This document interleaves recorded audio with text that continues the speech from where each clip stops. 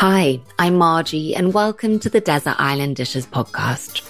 This is the podcast where every week I ask my guests to choose their 7 desert island dishes. These range from finding out about the dish that most reminds them of their childhood, the best dish they've ever eaten, and of course, the last dish they would choose to eat before being cast off to the desert island. I hope you're all well. Thank you so much for the lovely reviews you've been leaving this week. You lot are the best. And those reviews, I know people bang on about it a lot, but those 5-star ratings and subscribing to the podcast really does boost it in the rankings, and it really does help me out. So thank you. And so nice to see so many of you on Instagram. So fun. You can find me at Margie Nomura. So this week, I met with a woman whose career I have admired for a very long time. She's a food hero of mine, and I'm sure of many others. She also turned out to be absolutely lovely, and I had the nicest time chatting to her. So I hope you'll enjoy this interview wherever you might be. Without further ado, here is today's episode. My guest today is Donna Hay. Donna is a world-famous food publishing phenomenon and most definitely the undisputed queen of cookery in Australia. She has published 27 cookery books, which have sold more than 6 million copies worldwide and have been translated into 10 different languages. Her TV shows have been broadcast in more than 14 countries. She launched her own magazine to critical acclaim, which ran for 17 years and 100 issues. It's safe to say with her easy-to-follow and delicious recipes, simply prepared and beautifully photographed, Donna has inspired a whole new generation of cooks. I found a quote that said, "At the age of 8, Donna Hay skipped into a kitchen, picked up a mixing bowl, and never looked back." Welcome, Donna. Thank you. What a pleasure to have you on Desert Island Dishes. And my goodness, how much have you achieved? I know that you say you don't like to look ahead too much and you prefer to live in the moment, but I wondered, is it the same for looking back and seeing how far you've come? Yes, I'm absolutely terrible at looking back. Really? Really bad. Really, really bad. And I forget a lot of it and I need to be reminded. So quite good to have an introduction like that. It is. Yes, exactly. So from everything I've read, school holidays spent at your grandparents' were formative in driving your passion for food. So let's talk a little bit more about that and talk about the first desert island dish. And that's the dish that most reminds you of your childhood. I don't know if it's not really a dish. It's just a very simple recipe. Yeah, perfect. But I have a few crazy ones from my childhood, having the privilege of having a mother who let me cook when I was really young. And also, I think when you're the youngest of 3 girls, you get away with it a lot more. What do you think? Oh, yes, I think so. Definitely. Although I was a very good girl. Of course. Well, there's 2 things that remind me of my childhood is lemon curd. And I remember it because for a couple of reasons that I remember cooking it with my grandmother, but I remember right down the bottom of her refrigerator on the right-hand side, on the bottom shelf, there was always jars of it stacked there, just in case she ever ran. I don't know why. It was just that thing. And when it ran low, it was almost like a panic in the house, you know, like there was always more on the double boiler. And my mum would sometimes make it, but I think she would often steal a jar from my grandmother's fridge instead. But it was just that thing. I still have the visual of I still have my mother's double boiler and my grandmother's double boiler as well. My mother is one of those non-hoarder people that throws everything out. She would be really quick. So I got hers and I luckily have my grandmother's.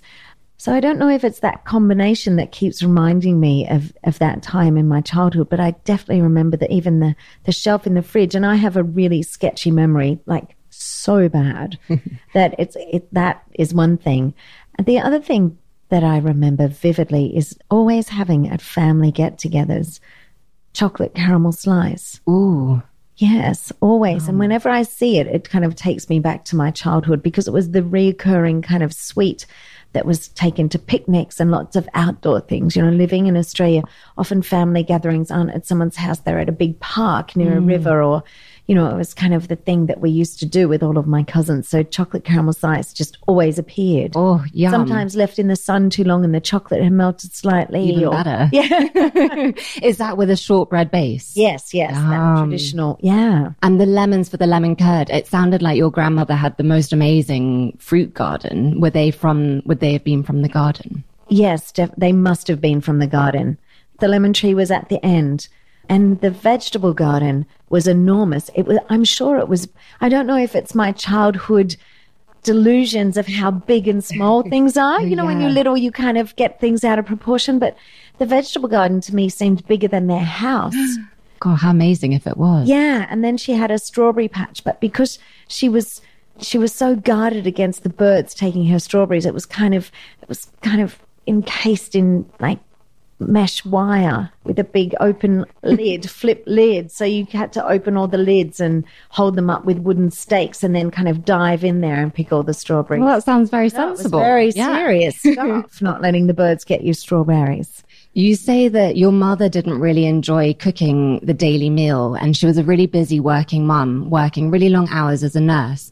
But in many ways, that was quite an important lesson to learn, that not everyone loves cooking and that lots of people are time poor. Would you say that's true? Yes. And I think also looking back, when she was cooking dinner for a young family, it was pretty boring as well, the repertoire that was around. I'm going to quote you now, because I read that you said she cooked a lot of tasteless wholemeal pastas and a lot of them. I'm not allowed to say that anymore. She gets really upset with me. No, so two things happened in my childhood that kind of springboarded me into the kitchen is that my mother she just doesn't have, like, she can draw and paint and is really super creative. She's a great gardener, always had beautiful herbs and vegetables in the garden as well. Not as big as my grandparents, but she's really creative and she's really talented. So it's not her enjoyment cooking. It's not like mine where I actually have no trouble going home every night and putting something together. And I can just do it from ingredients in the fridge. She's kind of doesn't have that thing.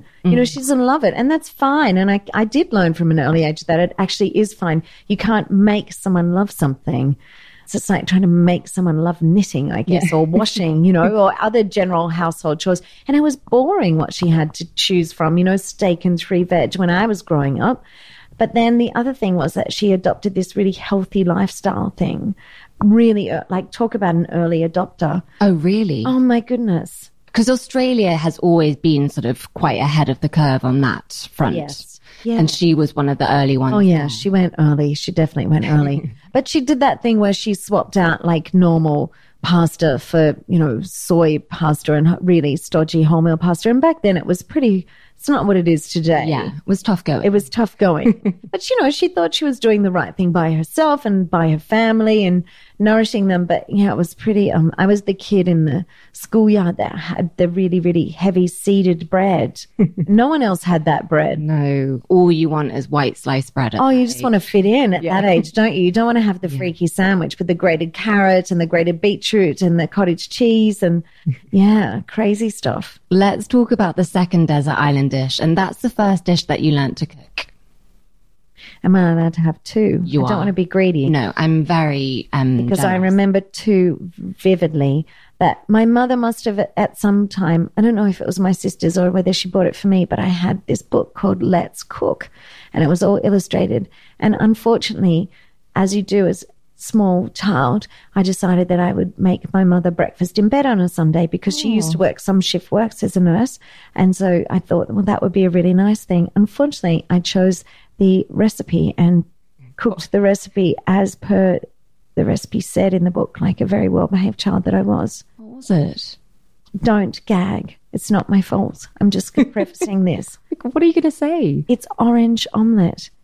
It was an omelette made with orange juice whipped with the eggs. I'm sorry, what? It was in a book. I know. Was this like a Rachel from Friends moment where you got 2 of the pages like stuck together? I don't think so. I really don't. How interesting. And was it as delicious as it sounds? She faked it that it was. I don't think I ever ate it. I think I just made it for her. Like only a mother could. She pretended. I think I did it quite a few times. It was in the book.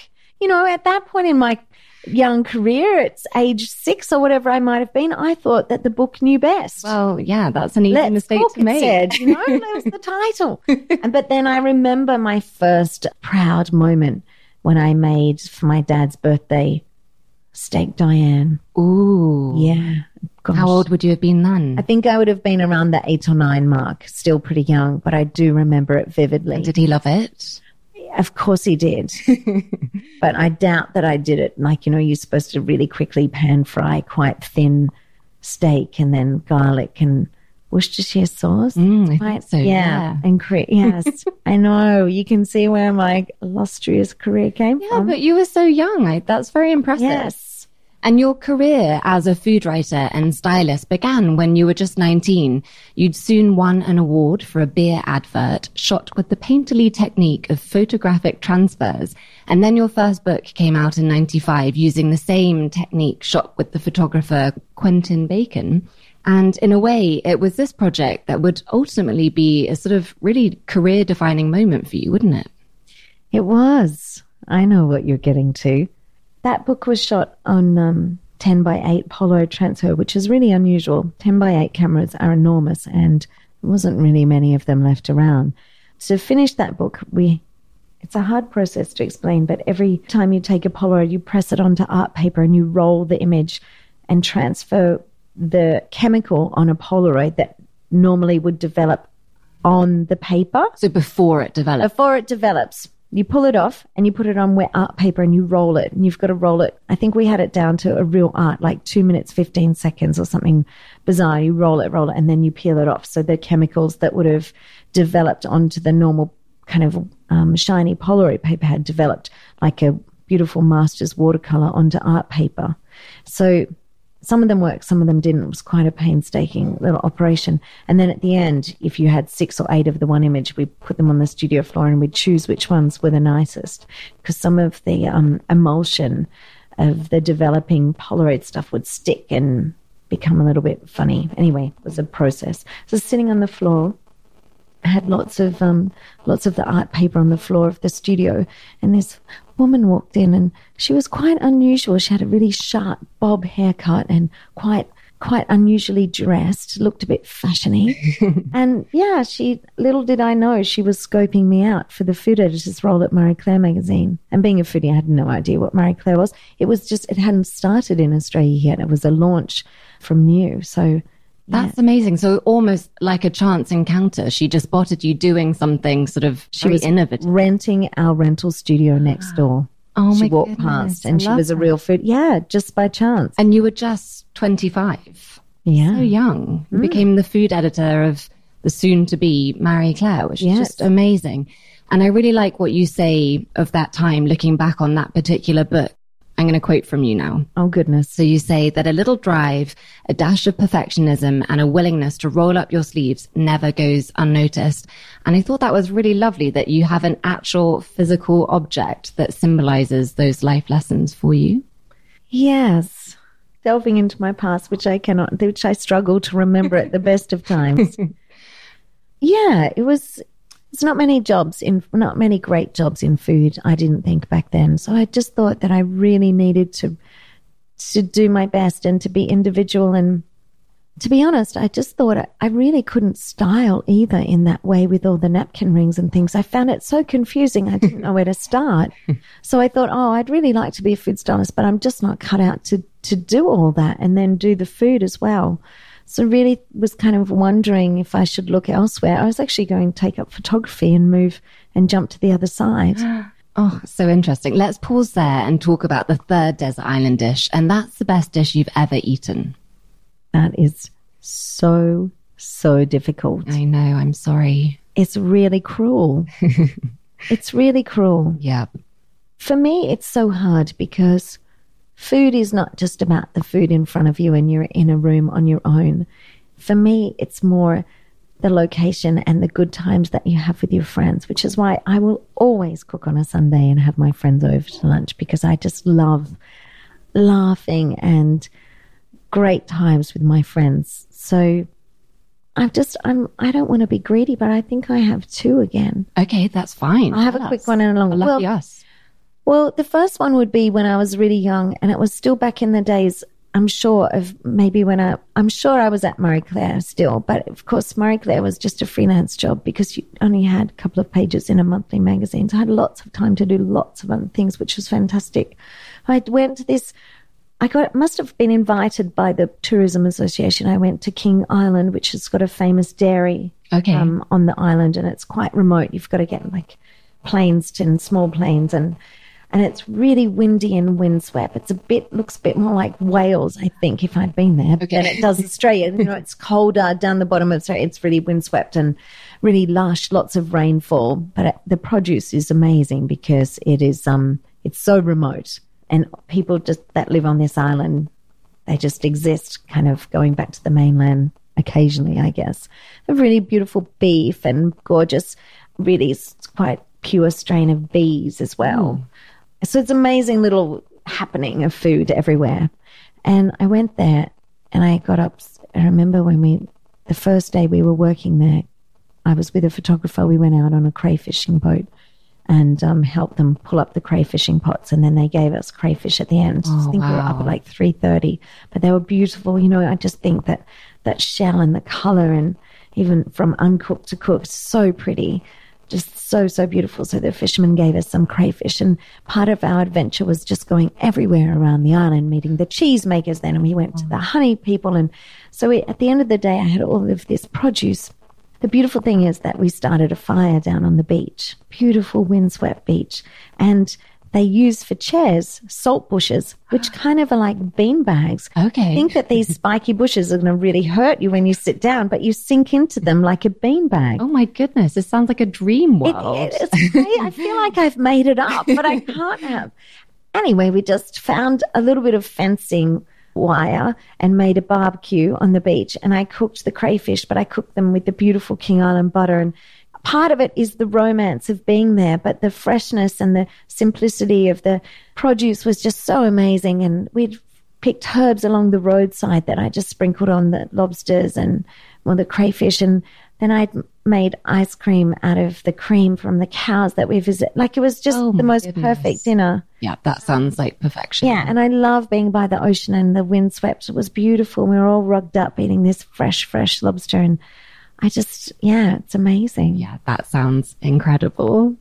You say of that time you were working with very glamorous people, the world of photography and styling, and that you felt like, in your words, the daggy one, because home cooking was so out of fashion and it was all restaurants and takeaways. You describe yourself championing home cooking, and it made you feel like, again, in your words, dowdy Mrs. Doubtfire, which I know could not be further from the truth, you being impossibly glamorous. But what you were doing was sort of going against the tide of food trends at the time, wasn't it? Did it feel very much like that? Yeah, it really did. It did. All of my friends, from Vogue fashion assistants to interiors assistants, we were all coming up the ranks at the same time. You know, it was all about the latest restaurant or the latest little bar of Chinese, dumpling bars and things like that. So it felt, I felt quite out of place.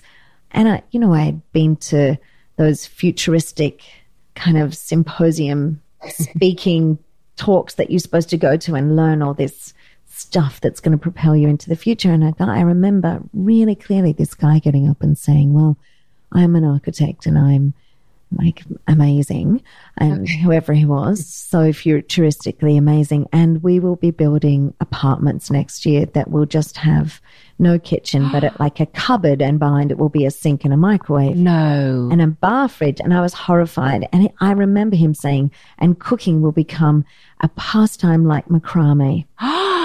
Oh my goodness, he actually said that? Yes, he did. And what was the general reaction? Was everyone horrified? I don't know, because I think I was horrified. I don't know if I noticed anything for a week afterwards. Yeah. I was absolutely horrified. I was horrified because my mother was so healthy, and she'd instilled in me the importance of fresh food and looking after yourself, and that cooking was like learning how to clean your teeth or look after yourself. It was that kind of life skill. But then on the other hand, I had so many of my friends calling and saying, oh, you know that roast chicken you made the other night? I've bought a chicken. How do I do it? So I think I was lucky with the groundswell of DIY programs on television that also architecture changed. It didn't change the way that guy said. It changed to open plan kitchens and, you know, that spilt into living areas, that spilt onto backyards, that barbecuing and all these things then started to change. And so this swept up kind of TV programs of build your own doghouse to improve your home just filled our vision. And then with that came people really becoming house proud and then having these amazing open plan kitchens that were the jewel or the heart of their home, where people congregated, where it was now cool and you needed to have a cooking repertoire. You know, even guys had to have some sort of entertaining repertoire to kind of spar with their mates about how long did they cook that slow roasted pork, whatever, for. Well, I did mine for 8 hours. Well, mine was 12 and mine was 7 days. And so I was lucky in this groundswell of my career that did tip over and change. Yeah, and what an exciting time. It was great. Because you also said something else really interesting, that of that time when you and all your friends had moved out of home and started these glamorous jobs, no one really knew how to cook because no one had spent time in the kitchens. Because as you say, your generation was the first generation to have dual working parents. Absolutely. Which I thought was so interesting. What an interesting consequence of equality. Yes, it was. And it didn't occur to me until much later on, why weren't they taught how to cook? And then I thought, oh, that's right. Their mums weren't at home. And when their mums were at home, they were probably exhausted. Yeah, of course. Yeah. So a lot of my friends have really funny names for slow cookers, like the stringy meat bowl. Oh. Because everything that came out of it was stringy meat. And so that, you know, their mothers then did things like put the slow cooker on in the morning. And I remember my friends saying to me how disheartened they felt when they came through the door after school and they could already smell the stringy meat cooker was on. But I had these friends that were really interested in knowing how to cook. So it did, as you probably know, because you've been amazing at your research. I think I need a copy. Is that I was just inundated with requests of how to cook and really simple things. And, you know, I think I was really lucky being a foodie in Sydney, and I really feel fortunate that I almost feel like I cheated in a way. No. I do. I mean, any successful person, there is an element of being in the right place at the right time. But it's definitely not cheating. I really do feel like I cheated because the quality of the produce has always been amazing. The freshness of the herbs as a stylist has been amazing. Our herbs don't come in plastic packets, clipped shot. They come like big bouquets of flowers. They're amazing. Plus the groundswell of immigrants having such a young country, you know, there were Thai, Vietnam, all those flavors we got to borrow from. There was never rules. You know, I was never taught French cookery and there was no variations, or English cookery and that was it. It was always, it's just the Australian way is just so much more relaxed and casual and rule breaking and pushing boundaries. I do feel like I cheated. Oh, you're just making it sound like the coolest place to live. It is. Let's just pause there and talk about the fourth desert island dish, and that is your favorite sandwich. Oh, I have a lot of favorite sandwiches. Is that bad? No. Well, if I feel really unwell, and I'm going to tell you this, I've never told anyone before. Okay. If I feel really unwell, like as in really tired and shattered and drained, I love a toasted cheese and pineapple sandwich. Oh, hello. Sorry, a cheese and pineapple. Yeah, and I'm happy for the like a Hawaiian pizza, but without the Hawaii. Okay. Okay. We heard it here first. This is a worldwide exclusive. I haven't had one for years, and now I'm absolutely craving one. Today's the day. Today could be the day. But I really love a really big Australian kind of salad sandwich. So I'm happy to have my mum's seeded bread. Yes. Lots of grated beetroot, grated carrot, crunchy iceberg lettuce, grated cheese, like lots and lots of salad, and really ripe tomato. Yeah, almost so big that you have to squish it to get it in. Yeah, but as long as it hasn't been in my school bag, for a couple of hours first, because that visual just popped into my head. But yeah, it's a different thing now. We're grown up. A really great salad sandwich. Even my mum would have put some hummus on it. She was so ahead of her time. Yeah, she really was. Oh, crazy. An innovator. Yeah. So then came Donna Hay, the magazine, which you ran for 17 years and 100 issues. And to go back to the beginning, I read something that said at the age of 30, you went to Europe to write for American magazines and you managed to get an interview to work for Martha Stewart. But that at that time, you got the call from News Corp asking you to start a magazine. Tell us a bit about that. Yeah, I was traveling around and actually Martha, her people sent me an email and I went and did some TV with her. I must have had a new book out. And then I did this amazing TV segment with her up at her TV studios that she had in Connecticut. I think yeah, and they were amazing. And just the whole thing was amazing. And her prop room was, I was just totally blown away. And then she asked me to come and visit her in her New York offices. So I turned up and she said, look, I'd really love you to come and join my team. I don't know where I'd put you yet. And, you know, really loved if you thought about relocating. And, you know, she sort of started the conversation. So I said, yeah, I'll have a think about it. And I met some of her team, and I guess what I always do is I kind of stop and reassess things, and I always like to be really true to myself. And when I looked around New York, and I wasn't sure I could be as creative as I wanted to be in that city. That's interesting. Yeah, it didn't feel like my creative home. It felt like lots of other things, like a party town and a shopping town and all sorts of other great things. But I thought I would struggle to do what I thought I would need to do in that team. And And then you got the call asking you to start your own magazine. Yes. So luckily. Amazing. Yeah, it was pretty crazy. And isn't it funny how life's twists and turns? Because now you're as big a household name as Martha Stewart, which may never have happened if you'd taken that job. No, I know. It's crazy the way life takes you on a little path. And I've heard you talk about those early days of the magazine. And I mean, it sounded tough. You say you had very little budget. You wrote every single recipe, styled every recipe. You describe it as a runaway train. Obviously, it was a dream come true to be given your own magazine. And I think you had 8 full-time staff at the time. But what were those early days like? Terrifying. Were they? Yeah, terrifying.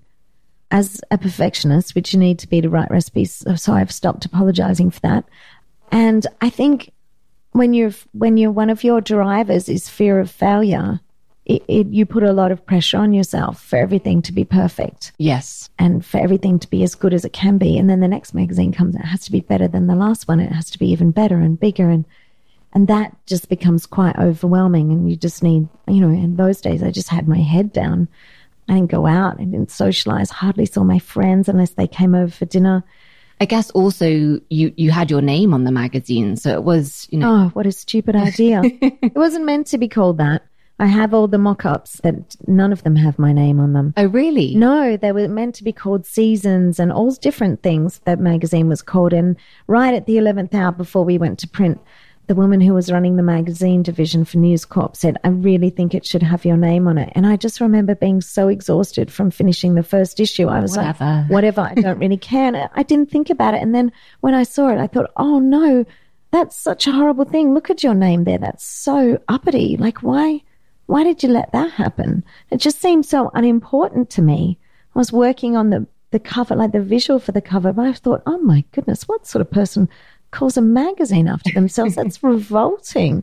And I remember being in a taxi going past a bus stop where they put the big posters up and seeing it and just being horrified and thinking, what have you done? Really? Yes. Why would you call it your own name? That's revolting. There wasn't any sort of, I was so shy. No. My name is... I am actually really shy. Oh, really? Yes, I had to learn not to be. But people used to think that I might have been really standoffish and quite rude, but I was just so shy.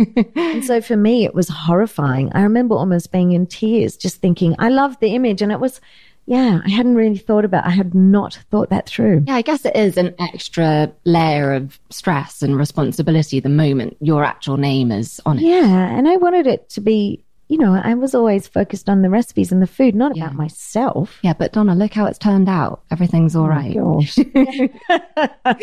Let's talk about the 5th desert island dish, and that's the dish that you eat the most often.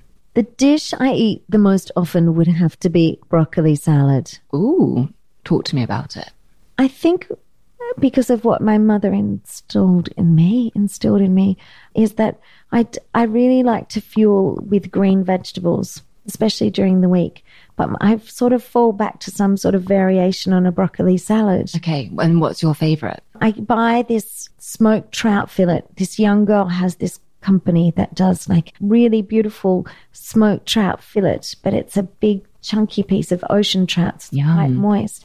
And I sort of have that in the fridge as my standby kind of out of time ingredient. Yeah. My sons love it as well. So it's kind of that thing that's really great for you, but it's so super tasty. So I end up the char grilling broccoli on the barbecue and then putting it with the ocean trout. And so I'm very big on the char grilled broccoli variation on a salad. Yeah, that sounds like a very good go-to dish. Yeah. Let's talk about the new book, Modern Baking, because wow, it's incredible. The tagline is cakes, cookies, and everything in between. And you really mean that because it's 400 pages. I mean, the only baking book anyone's ever going to need, isn't it? Well, it doesn't have the classics in there. So that's why I had to call it Modern Baking. Okay. Because I was worried that people pick up baking books and they're going to go, well, where is her chocolate chip cookie recipe? Where is her? I mean, if that was their first thought when they picked it up, then I'd be surprised. But yes. So I wanted to do a book that was for all sorts of people and all sorts of occasions because I love to bake. And I find it quite indulgent and magical at the same time. And I remember being a child and my dad had built us a cubby house, a playhouse in the backyard. And we had a tin tea set. So I had two older sisters and we would play tea parties. Yes. And so we would put even sand in the teapot or whatever, or if we would go and get some water out of the backyard tap. And, you know, we were always playing some sort of party. So then when you're allowed as a young child to go, a young girl to go into the kitchen and actually tea parties come to life, the real stuff. And then you just put in a mixer egg whites and sugar and this amazing glossy foam happens. You know, all of that to me was just so magical. Yeah. I was so addicted to it.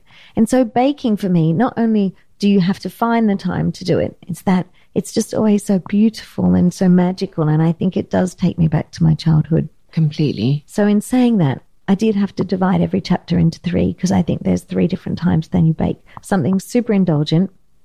Yum, yum, friends are coming over, it's someone's birthday, we're going to celebrate, or I'm just going to make this because it's delicious. And then the other times, which is the quick fix little section in each chapter, is I've got people coming over, which is what I do, and I'm out of time. And now I've invited 17 people. I thought I invited 7, which is my other fault.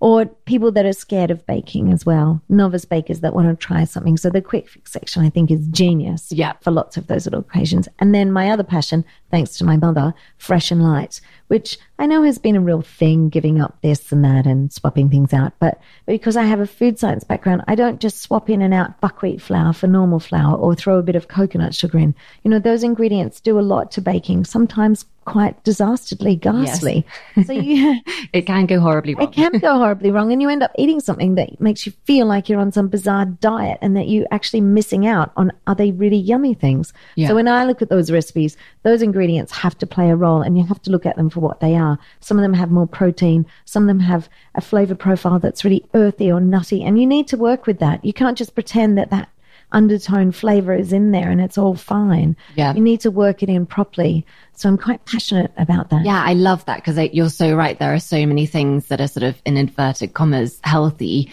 and you taste them and they taste gross. So yeah. You'd much rather have the unhealthy version. You'd much rather have half a slice of the unhealthy version and enjoy yourself. And you feel so cheated. Yeah, your lighter versions, they don't feel like that at all. And I guess it's like you say, it's because you're coming at it from this sort of scientific. Yeah, and we're not giving up sugar and we're not giving up anything. We're just adding in a few more whole grains and, you know, really, and things that are good for you that make your skin shine or, you know, make you healthy from the inside. I love that. So it's sort of adding stuff in rather than taking anything away. Yes.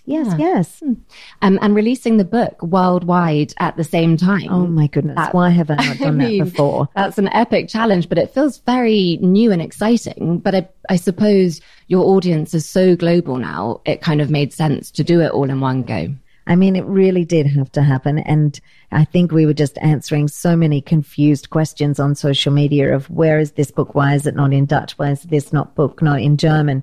It was creating. And I was also traveling doing the publicity for last year's book. And I think it looked like I didn't know what I was talking about because I'd have to reread the entire book, but I was on a new book at home releasing that. So my head was quite full. Yeah. Better to do very intensive sort of world tour, but be talking about the same book. Absolutely. Yeah. I know all about this baking book. I could ask you something right now. I know Sunday lunches are a really big deal in your house. So let's talk about the 6th desert island dish, because that's your go-to dinner party dish. I like to please people when they come to my house. Okay. So I often cook things that are not my favorites, but my friends' favorites. Very generous. I know. I love Sunday feels like no other day of the week. Even when you're out on the street, Sunday just has that vibe that cannot be duplicated. I love Sunday. I often as well will throw in some lamb shoulder with lots of herbs and lemon and garlic and things and throw it in the oven and take off for a run and a swim and let the whole oven thing do all the work for me.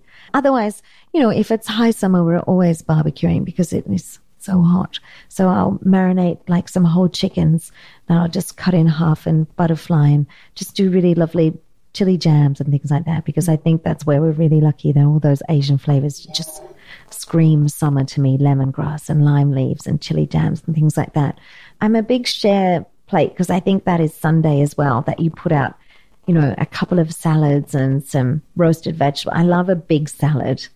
I'm all for a nice crunchy iceberg lettuce leaf, but I also do love a big salad that has roasted vegetables in it, or, a lovely crunchy pumpkin seeds and crunch and yum. Yum. Yeah. And what would you typically make for pudding on one of these days? Well, that's usually dictated to by my quite bossy friends. Okay. What's their favorite? They often request pavlova. I don't know. Yeah, a classic. And I also think they know they're going to have half a shot at me making it because I do make it late on Saturday night and leave it in the oven because of the humidity. Oh, yeah, of course. Of the downside of oh, yeah, I hadn't even thought about that. You have to cook it and leave it in the oven to dry out. Otherwise, I have an ice cream machine that, you'll like this story, that I saved up every single penny to buy when I was a food stylist assistant. And I remember being so short on money for a couple of weeks afterwards. I really needed an ice cream machine because, as a food stylist assistant, you had to have all the gear. Yeah. And so I still have it. It sounds like an aircraft landing. So perfect. Yes. So you said earlier that your mum is the opposite of a hoarder and you seem to have taken quite a few of her bits and pieces. Are you a hoarder? No, definitely not. No, I actually have to stop myself from throwing things out like she does. Okay. Yes, I really do. It. I do regret it. And my prop room is like that. I grab things and I go, we haven't used this in years. And then I have to go think about that. The moment you've thrown it out, you I really have this want sinking feeling. Like, no, I really want it. Yeah, I'm terrible like that. So I often whip up like even just a frozen yogurt or a sorbet or a really nice dark chocolate sorbet and then do something creamy next to it as well. So the old trusty ice cream machine often gets a whirl out. Oh, God, Sundays sound amazing at yours. You're welcome anytime. Thank you. We have a cookbook corner on Desert Island Dishes where I want to know what your most treasured cookbook is. Oh, I'm going to have to tell you a really sad story. Okay. This kind of makes tears well in my eyes, even to this day. I know. Well, I had all of my grandmother's cookbooks and my mum's cookbooks. And when my grandmother had chopped things out of newspapers and things and stuck them all in books. I had all those and I had all of her handwritten books. And we were having a big office cleanup and I decided I was taking them home because they'd been photographed in the magazine and stuff and I had all my mum's books in there. And there was not a very big box. I decided to take it all home and I had a temp office manager at the office PA and she threw it in the charity bin. No, she didn't. They're all gone and I searched and searched and searched and I cried and cried and cried and I couldn't tell my mother for years and years and years. I couldn't even tell my sisters. I knew I'd be in such big trouble, which I was. Oh. But yeah, it was the thing that kind of really broke me. Yeah. Had you managed, like you say, there were some photographs in the magazine, like had you taken enough And I did have a couple of little books at home, but not the ones that I loved. Yeah. Yeah, it was my real breaking point. It was the bit that really got me. Yeah, those are the most treasured possessions, aren't they? Oh, I'm sorry. Sorry, Satoru, let's go to something happy. Quick. We're on to the final 7th desert island dish, and that's the last dish you would choose to eat before being cast off to the desert island. I'm quite indecisive on things like this. You can have a feast. Really? You know what I was scared of? I'd be scared that I would be so undecisive that someone would say, okay, it's time to go now. And I would just be eating crackers out of my cracker drawer going, hold on. They go, no, sorry, that's it. I'd end up with a couple of dry crackers, maybe a square of chocolate. And Yeah, that's not the dream. No, I know, but I fear this. I'm going to give you plenty of time. Okay. So that won't happen. Plenty of time. I would start, this is going to sound terrible. You know, there's these really beautiful little crustaceans, but they have a really horrible name. They're called Moreton Bay bugs or... Okay. Oh, yeah. I've heard of them. Yeah, or another type of bug. Why can I not think of it? And they're the ugliest thing you've ever seen in your life, which is quite strange for me being a stylist and only liking pretty things, that I like these creatures that they just have tail meat that is so super sweet and tender. It's like the most amazing crayfish you've ever eaten.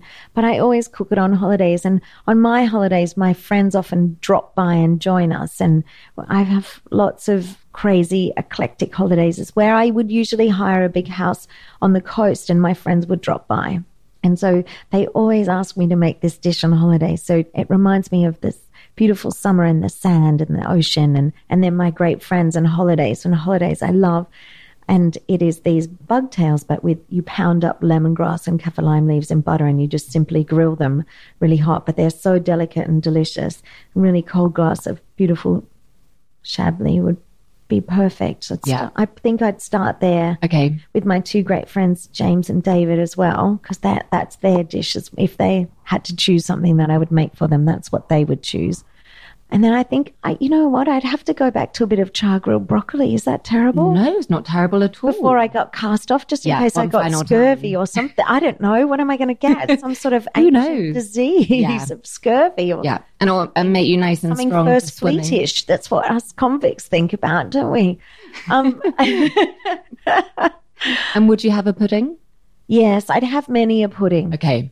I think I would be more focused on the pudding. A pudding table. Yes.